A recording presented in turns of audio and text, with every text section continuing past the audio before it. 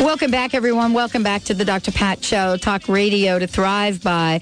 October is Adopt a Shelter Dog Month, and ASPCA animal experts Dr. Stephen Zawistowski is joining us here today, and we're talking about what we can do for our four-legged friends. Now, many of us who have been out there and have gone to the shelters and through that process have been able to find lifelong friends, know and understand what this means.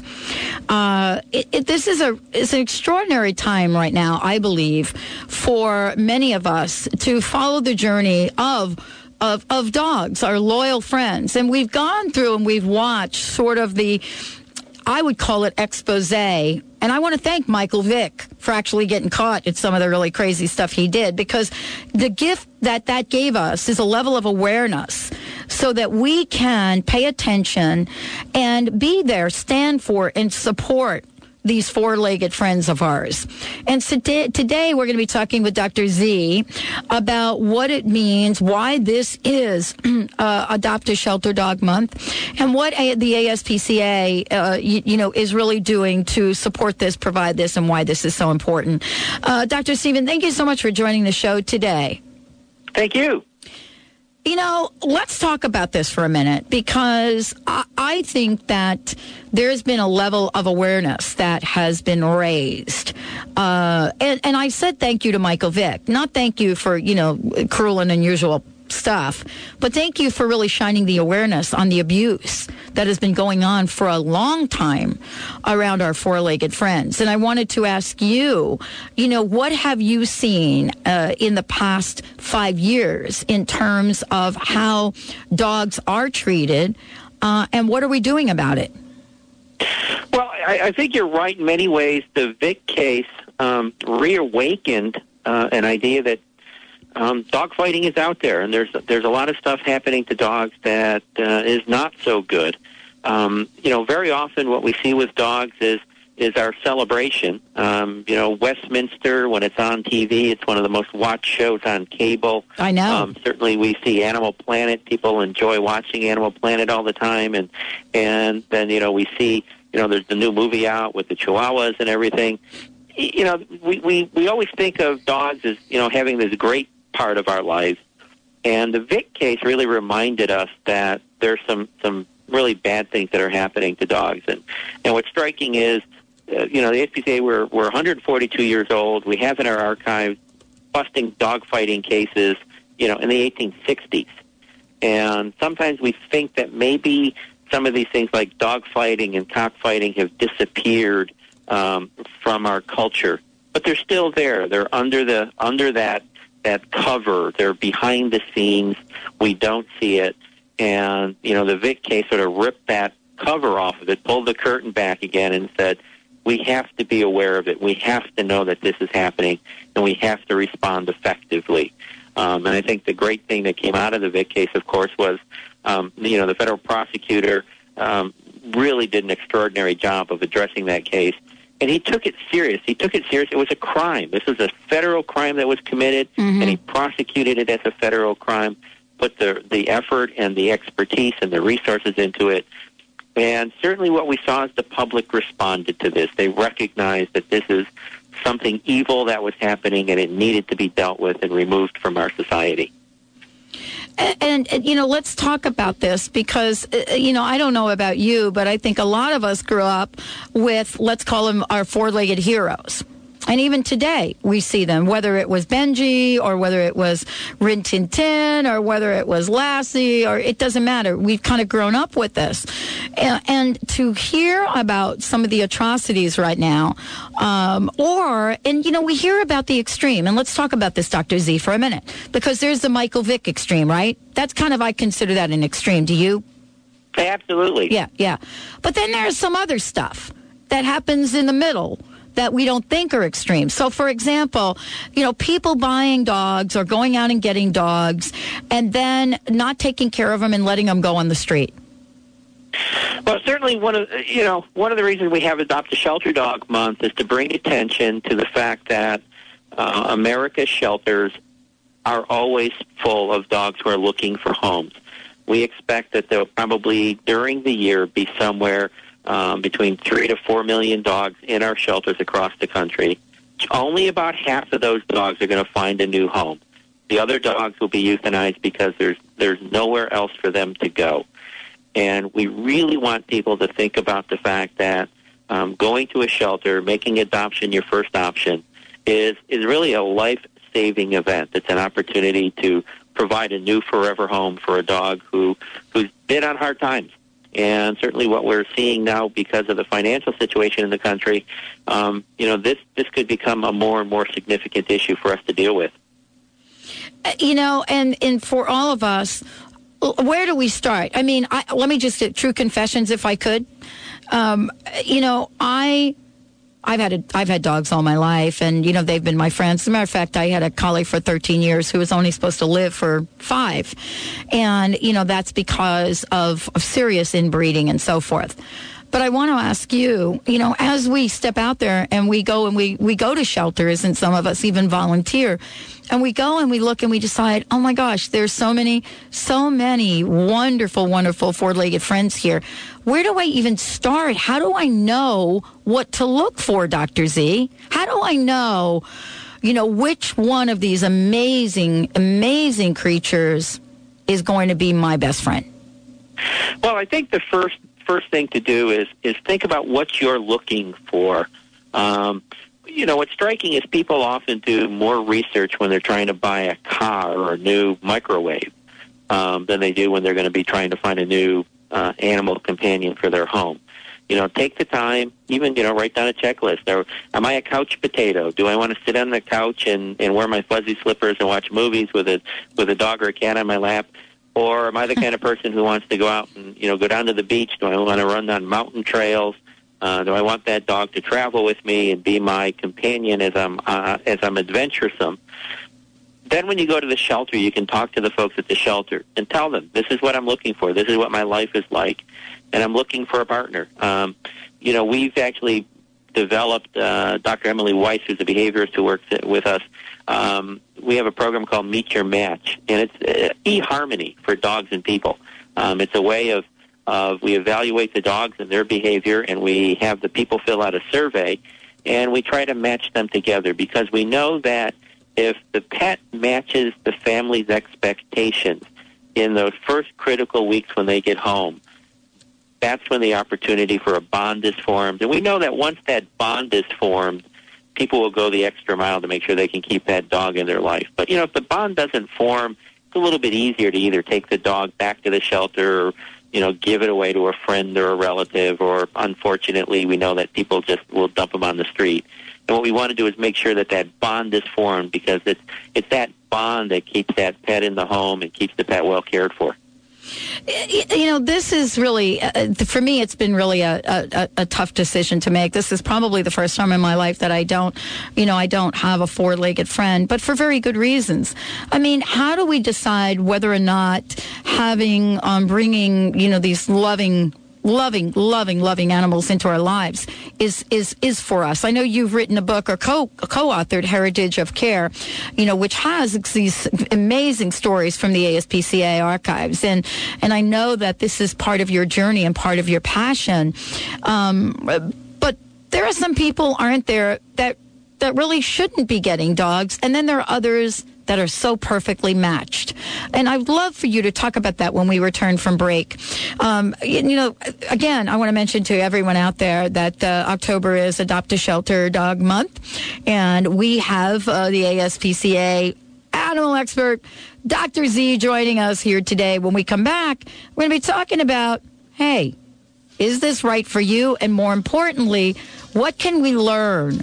What can we learn from what the ASPCA is sharing us? Stay tuned. We'll be right back. Hi, Hi, I'm Paul McCormick, and you've probably heard me talk on the Dr. Pat Show about how to be wealthy and to be happy all at the same time. Well, guess what? I just wrote a new book called Secrets of the Millionaire Inside, and I want you to have this book so much that here's what I'm doing. During the months of September and October, I'm offering a special promotion on my website where if you go to the stores and buy the book, then I'll give you absolutely free 6 CDs full of information. Check out my website, formulaformillionaires.com. Did you know that nearly 60,000 dogs and cats are euthanized every year in Western Washington? Posado's Safe Haven Space Station, a state-of-the-art mobile vet clinic, travels to the areas that need help the most. Posado's is reducing the number of unwanted animals by making spaying and neutering easy, safe, and inexpensive. To check the space station schedule or to read more, please visit posadossafehaven.org. That's PASADO safehaven.org. Be the first to join your favorite Hay House authors on the next I Can Do It at Sea. Come aboard a luxurious cruise ship and meet Greg Braden, Brian Weiss, Sonia Choquette, and many more. The 7-night cruise to Alaska on July 11th through 18th, 2009 includes soul-nourishing workshops, spiritual cinema movies in your cabin, autograph sessions, and amazing ports of call. This is a vacation you'll never forget. Cabins are limited. Reserve today. HayHouse.com. Shree is the new high-quality liquid nutritional drink that was scientifically formulated with the sacred superfruit called amalaki and 6 other herbs rich in antioxidants and vitamin C. An ancient Sanskrit word, Shri, spelled Z-R-I-I, means light, luster, prosperity, and heavenly vitality, and is endorsed by the Chopra Center for Well-Being. After months of intense development and testing, a world-class team of physicians and nutrition scholars developed what they believe to be a product unlike any other the world has seen. Nutritionist Renee Marie wants to introduce Shree's powerful nutritional drink to you today. For more information, call 877-553-9744. Visit reneemarie.myshri.com. That's RENEEMARIE.MYZRII.com.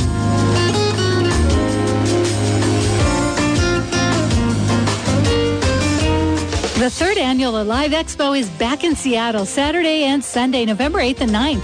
It's at the Linwood Convention Center. Enjoy health lectures, fitness demos, sample natural and organic products, get a free massage, and receive tons of free product samples. Admission is just $10 and parking is free. Go green at Alive Expo, November 8th and 9th at the Linwood Convention Center. Half-price admission coupons available at thedrpatshow.com or visit aliveexpo.com. This is one event you won't want to miss. Ahead of the talk radio curve, naturally. Alternative Talk 1150.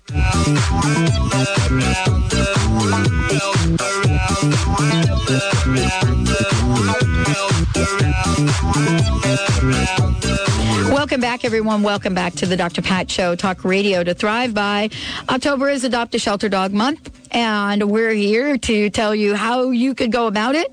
And certainly to get more information about it, we want to make sure that you have the website. So if you want to find out more about the ASPCA and what they do and all of the really cool information that they have available, so that, you know, this is going to help. This actually helps all of us make the decision that is both, you know, a win-win for both you as the family member that's going to bring a shelter dog into your house and for the dog. So, you know, Dr. Z, thank you for joining us here today. Why don't we give out the best website for people to go to find out more about the ASPCA, but also about the book, you know, the book that really chronicles the organization's current, you know, endeavors and where you've been and where you're going.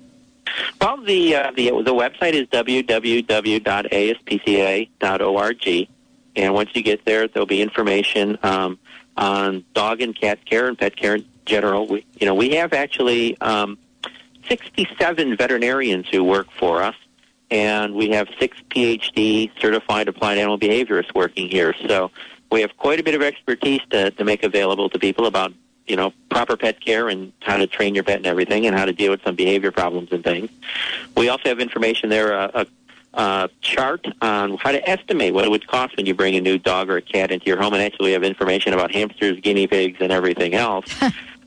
We also have information on a variety of interesting products. We have everything available for basic pet care for dogs and cats and other animals, but we also have materials for experts. We have a textbook there for shelter veterinarians. It's the first textbook in that field, and it was quite a bit of effort on our part to put all the information together for animal shelters.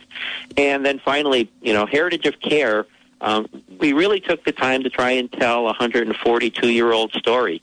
It starts with Henry Berghs, our founder, and him stopping teamsters on the streets of New York who were beating their horses, and it goes up through Hurricane Katrina and Hurricane Michael Vick and dealing with that particular case. And obviously, right now we're probably starting to think about what are the next chapters to write, and obviously we saw some wonderful things happen recently. Hurricane Katrina woke everyone up to the important role that pets play in people's lives, that people were risking their own lives because they wouldn't evacuate because they couldn't take their pets with them. And as a result of that, legislation was passed, a federal law that indicated communities that wanted FEMA, federal money, to help develop their disaster prep plans, they needed to ensure that pets were included in those plans. And with Gustav and Ike now, what we saw is when people evacuated, they were able to take their pets on the buses with them when they were taken to shelters. And a system of something called co-sheltering has developed. In Shreveport, Louisiana, on the state fairgrounds, there was a shelter for people, and right next to it was a shelter for animals. And, in fact, it was set up so that the people could actually come and take care of their own pets when they were evacuated. That's really one of those great bright spots, that sometimes terrible things happen. But like the Michael Vick case, Katrina was a terrible thing, but we learned something, and we've applied it. And the next time it happened, things worked out better. People weren't forced to abandon their pets, and they weren't separated from them. They were able to evacuate with them. So that was a great, wonderful thing. Well, and this is really it's such an important message because for those of us that have lost or felt like we've had one of our fabulous four-legged friends kind of step out on their own and all of a sudden we can't find them. I mean, that feeling of losing, a companion like that is devastating. It's devastating. And I'm so glad to hear you say that we've learned quite a bit from that, because I think that is, we don't think about it. We think about the people. We don't really think about, the animals, the pets, some of them that have been left behind. And so thank you for kind of, getting out there and sharing that with people. What are the common mistakes people make when they go to the shelter and they're kind of roaming around and they're like, oh, I think this is what I want. This is what are some of the common mistakes and how can we avoid them? Well, I think probably the first thing that people make a mistake on is sometimes they'll see a pet and they'll be love at first sight because they like the way the pet looks, and they don't really think about what type of exercise or anything it's going to need. So for example, a border collie type of dog, gorgeous dog, requires an enormous amount of exercise. I have a dear friend who says, you get a border collie, with most dogs you get a collar and a leash. With a border collie you need 10 acres of land and 6 sheep. There's no question about that. Yeah. There's no question about that. And recognizing, those kinds of things with the pets, and that, you need to provide not just for the physical needs of the pet, but also the psychological needs. Many dogs, they were bred originally created for particular jobs. And, most of those jobs have gone away. I mean, very few border collies are actually doing herding or anything like that anymore. And terriers aren't being used to take rats and mice out of stables. But what you can do, and, this has been one of the really exciting and cool things that's happening with dogs, is people are participating in a wide variety of dog sports. I mean, agility sports now. And what's cool is you see this now on ESPN and on television and everything, where the dogs are jumping over the barriers and through the tunnels and everything. A lot of people are participating in that. We're also seeing that people can volunteer with their dogs and do therapy work. You can actually go through training with a group like the Delta Society, and you can be certified as a pet partner, and you can go to senior homes and visit people with your dog. Programs actually where dogs go in the hospitals. We have research evidence indicating that the presence of pets is curing and healing to people who are sick, who are recovering in a hospital. So, you have that opportunity to participate in society with your pet as well. And you can actually do this with cats. There are certified therapy cats as well. Yeah, and we haven't even talked about that. I mean, for many of us, I mean, this is really a journey. I mean, this is a journey to understand what the implications are. I had a friend that told me one time, look, if you're really looking at that Labrador Retriever, whether it's a black or whatever color, make sure you live by a lake or something. And I didn't really understand what they meant until I was walking my friend, two labs that belong to my friend around Green Lake here in Seattle. And within a nanosecond, I found myself being dragged to the edge of the lake as they were just jumping right in it. And, so there's so much that we could learn in the selection. Isn't this important, not just so that the relationships can develop between our animal friends, but what are some of the myths we have to get past in terms of adopting a shelter dog? Well, I think one of the myths is that somehow or another shelter dogs are damaged or secondhand goods, that they're you should go and buy yourself a new dog from a pet store or something. And the reality is, the dogs are in the shelter. They're dogs who've just come across hard times. Very often it's because their family had hard times. We know that financial problems are one of the reasons why people end up giving up their dogs or their cats. We also know behavior problems are a reason. But very often those behavior problems are problems because people have the wrong dog. I mean, that would be like giving up your car because it's got a standard transmission and you only drive an automatic. I mean, there's nothing wrong with the car. You just had the wrong car. And so that happens sometimes. The person who does have that border collie, but they live on a third-floor apartment and it's, they don't like to go out and exercise. The border collie for the guy who wants to get up at 6 o'clock in the morning and run 3 miles, perfect companion. And that's why we talk about trying to make that fit.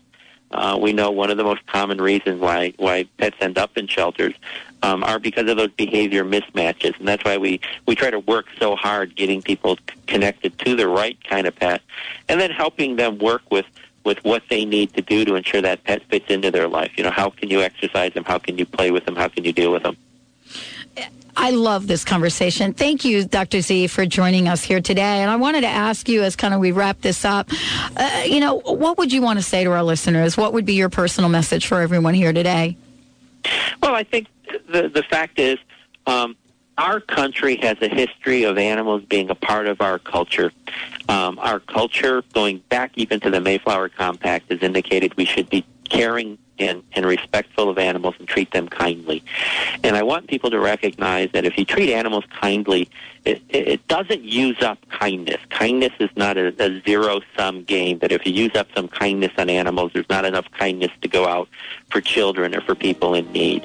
That kindness is like bread dough, I mean, it just keeps on growing if you put the right yeast and the right care into it. And that's really was one of the early messages of the humane movement, and that is people who are kind to animals always end up being people who are kind to other people. I love that message. Thank you, Dr. Z, for joining us here today. Thank you, everyone. Don't touch that dial. Yeah, guess who's coming up? That Carrie O'Connor Show. We'll see you right back here tomorrow.